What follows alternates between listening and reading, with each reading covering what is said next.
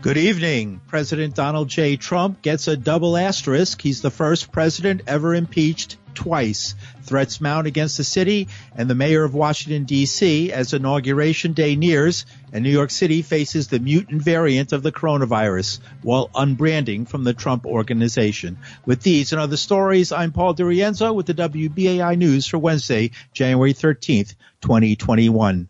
President Donald Trump has been impeached by the United States House of Representatives for incitement of insurrection at the Capitol, making him the first president to be impeached twice. The vote was 232 to 197, with 10 Republicans joining Democrats to impeach.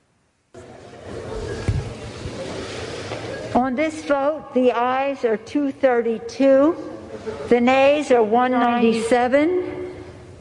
The resolution is adopted. Without objection, the motion to reconsider is laid upon the table. The vote came as hundreds of National Guard soldiers patrolled the Capitol in a scene reminiscent of a nation at war caused by a mob siege of a joint session of Congress last week that killed a Capitol police officer.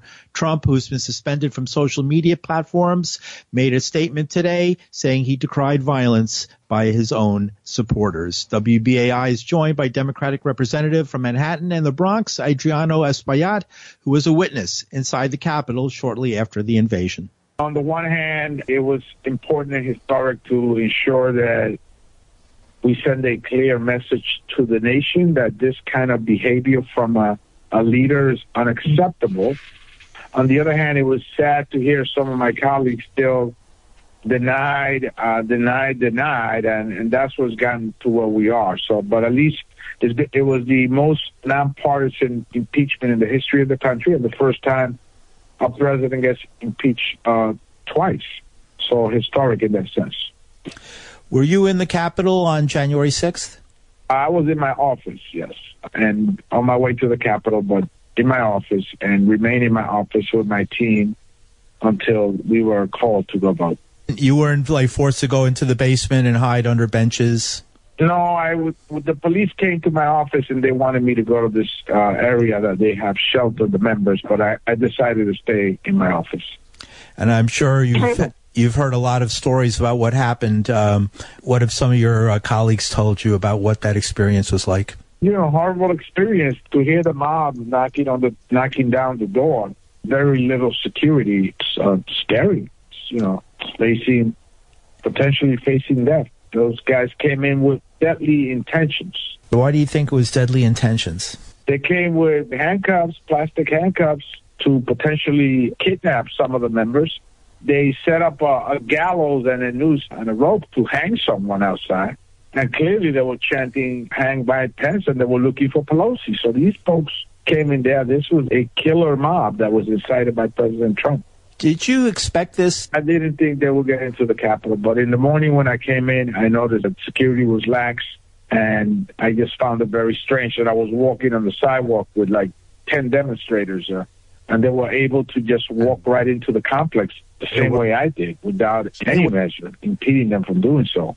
And I just thought it was very weird, very lax, the security. Is there going to be an investigation of that? Yes. In fact, I have a resolution that I presented that calls for a in-depth investigation of what's happening, or what happened. I understand that they have floor maps and they may have gotten some inside help. That's amazing. Hard to believe. Yeah. Isn't it possible that all this talk of impeachment might hinder the president when he comes into power and he has so many things he has to do just a week from now? No, I think it's a good government practice. I think it's something that we cannot dig our heads in the sand or make believe that it did not happen. 5 people are dead. You just can't ignore that, right? And security is an issue now in the Capitol, and this mob was hunting down members of Congress and the leadership. And so, no, you can't ignore that. You can't sweep that under the rug. Absolutely not. The inauguration, how's that going to be? So I plan to attend, as I did before all of this happened. And I think it's important that we send a message that government will not stop, just like we did that night when we went to the floor and voted to finalize our work. I think it's important that we show the rest of the world that we will continue to do that. Thank you very much, Congressman. Appreciate your time. Democratic representative from Manhattan and the Bronx, Adriano Espaillat. In a last-ditch effort, Republicans had offered a bipartisan commission to investigate the January 6th attack on the Capitol by allies of the president. GOP Representative Kevin McCarthy. The president bears responsibility for Wednesday's attack on Congress by mob rioters. He should have immediately denounced the mob when he saw what was unfolding. These facts require immediate action by President Trump. Accept his share of responsibility, quell the brewing unrest, and ensure President-elect Biden is able to successfully begin his term. What we saw last week was not the American way. Neither is the continued rhetoric that Joe Biden is not the legitimate president. Let's be clear. Joe Biden will be sworn in as President of the United States in 1 week because he won the election. And that's Kevin McCarthy, GOP representative. But Democrats were unmoved by pleas for unity or threats of angering the Trump base. House Speaker Nancy Pelosi.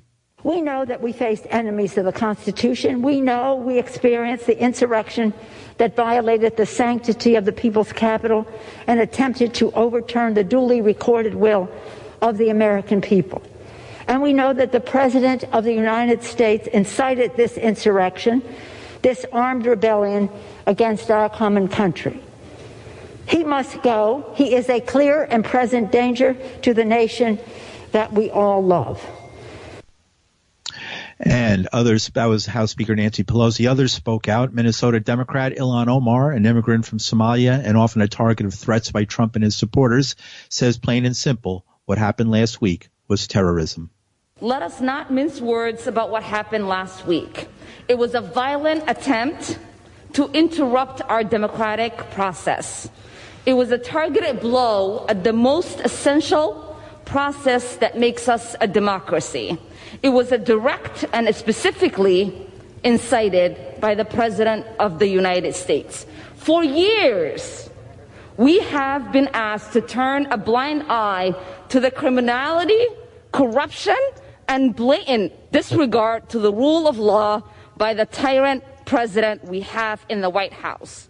We as a nation can no longer look away.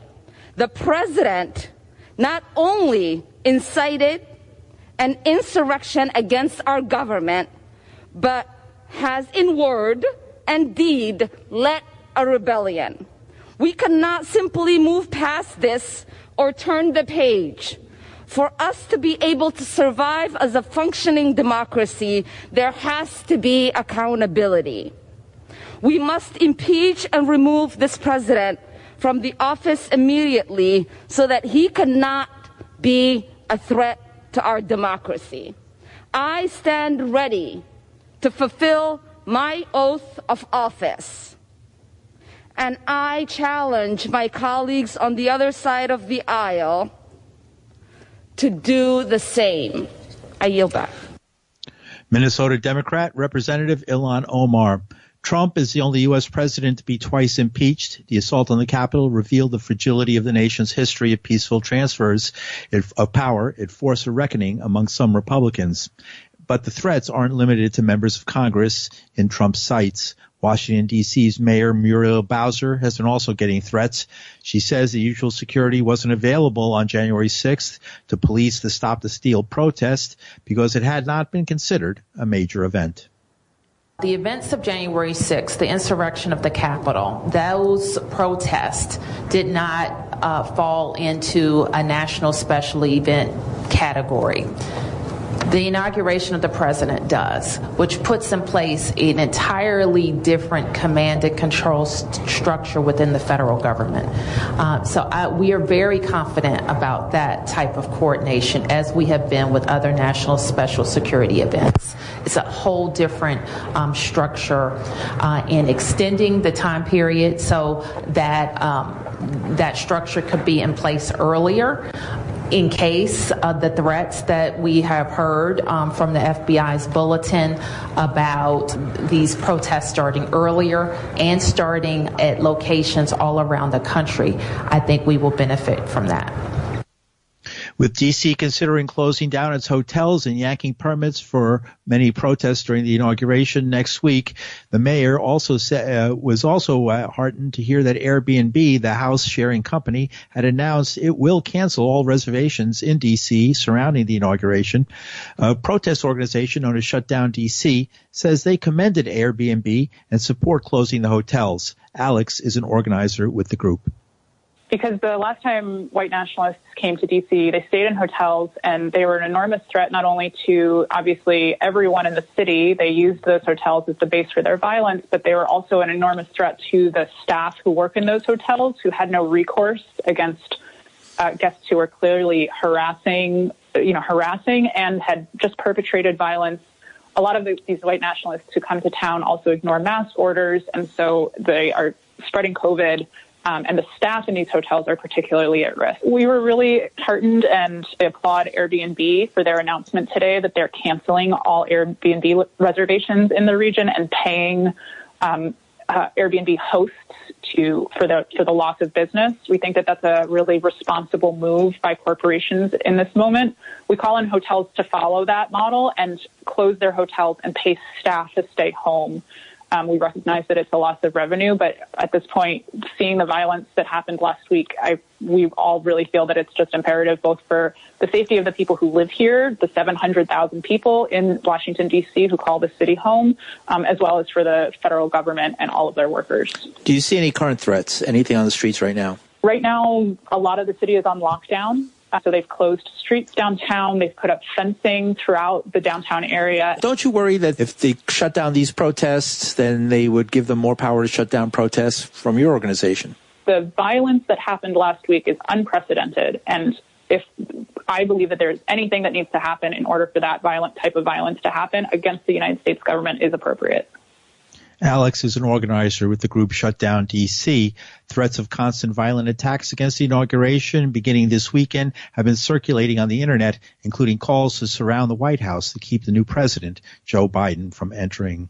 And finally, last Friday, in a reply to a Freedom of Information law request, New York City's Department of Design and Construction, DDC, stated that the city's value engineering report on the East Side Coastal Resiliency, or ESCR, plan could not be sent because it didn't exist. Well, that might not be a big story if it wasn't that the entire reason for the $1.4 billion plan was based on Mayor de Blasio saying back in September 2018 in a fact sheet that the reason for the change, and which is very unpopular with the community, was because of the value engineering report. We spoke with Emily Johnson. She's a resident of the Lower East Side, a member of the Yupik Nation, a native group here in Manhattan, which is the native name for Manhattan. She had this to say. This value engineering report, based on the FOIL request and response, it doesn't exist. And so the question then to me points to, why is this ESCR plan being pushed through such to the point that our elected officials are lying to us, to community members who live here and who will be deeply affected by the ESCR, and are also lying to other elected officials. What is a value report? Why is its missing status so important? After Hurricane Sandy, many community organizations, many community people worked with the city to develop and to vision and to plan a resilience plan and a flood protection plan, which obviously the Lower East Side and all of Manhattan needs to face the coming challenges of climate change. So they worked on a plan for many, many years. The plan won design and was moving forward as everyone thought that it should and would. But then very suddenly in 2018, the mayor released a press release and very suddenly changed the plan from this community-backed envisioned plan to the city's ESCR plan. And in that press release, and he referenced the reason for the change was the value engineering report. So the cornerstone of the city's change to the ESCR is this value engineering report. So of course, we want to see, this value engineering report, to determine why the ESCR is so much better. We know it costs about twice as much as the other plan. We know that it completely destroys 57 acres of East River Park, which the community-backed plan did not. So why is a plan that is more destructive and much more expensive, why is that a better plan? The ESCR is also not a safe plan for our community.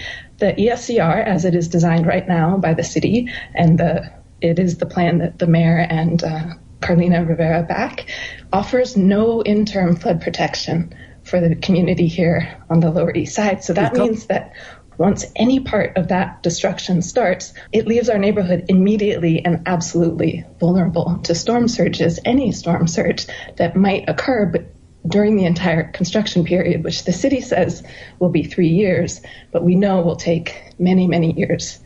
And that entire park flattened, bulldozed, destroyed.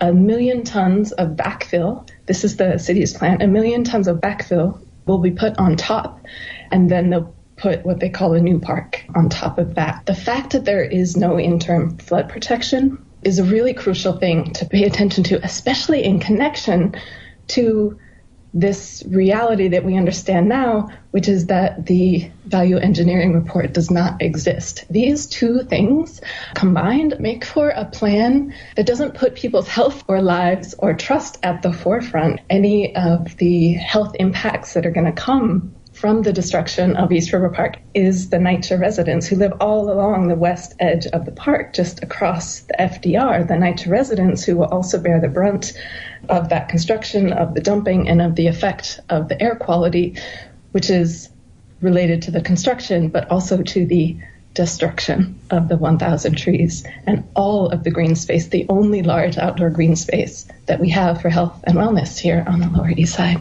Emily Johnson is a resident of the Lower East Side, and she's involved in the fight to stop the construction of the East Side Resiliency Plan, which would destroy East River Park for a number of years and leave, according to this group, the neighborhood vulnerable to storm surges.